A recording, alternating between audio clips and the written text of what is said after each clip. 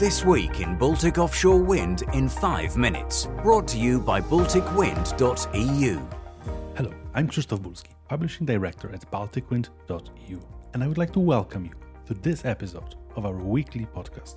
This podcast is brought to you by Baltic Power, one of the most advanced offshore wind farm projects in the Polish part of the Baltic Sea. For more information on the joint investment of PKN Orlen and Northland Power, please visit BalticPower.pl. And now, the top news of the week. RWE invites Polish companies to a dialogue about the construction of the offshore wind farm FEW Baltic 2. In the first stage, the talks will concern the supply of services and components for the onshore substation of the wind farm. Germany's largest seaport, Hamburg, and Lithuania's seaport, Klaipėda, intend to cooperate more closely on developing and implementing joint projects and creating new logistic routes between Germany and Lithuania. In addition, Lithuania invites German companies to participate in the construction of an offshore wind farm near Klaipėda and to take advantage of the opportunities offered by the port of Klaipėda. Also, according to Lithuanian media, Latvia has expressed no objection to the construction of a large offshore wind farm near the common border. This was announced by the Ministers of Environment of Lithuania and Latvia. Representatives of Baltic Power, a company from the Polish Orlen Group and Northland Power, have signed a contract to lease land on the construction of a service base in Łeba. There, by the Baltic Sea, a service port will be built for an offshore farm of 70 wind turbines.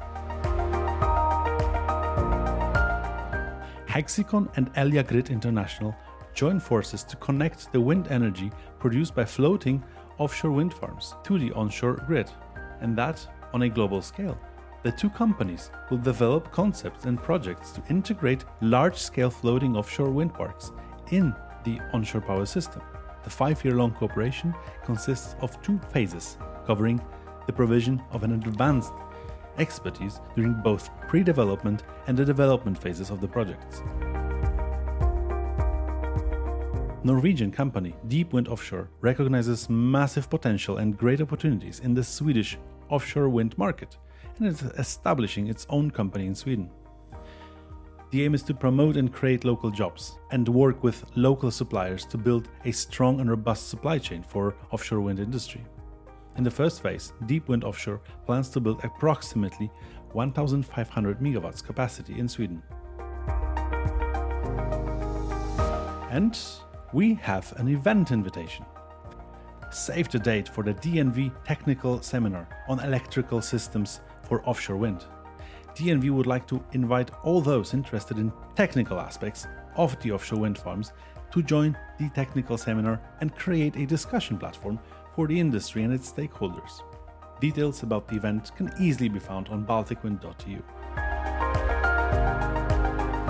And as the Russian aggression continues, we continue to closely follow all information related to Russia's war against Ukraine and its consequences, which are relevant for the offshore wind industry in the Baltic Sea.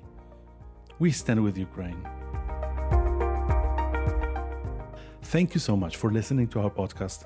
We are excited to share more news on the offshore wind industry in the Baltic Sea next week. This was the week in Baltic Offshore Wind in 5 minutes. Follow BalticWind.EU for more daily news from the Baltic Sea offshore wind industry.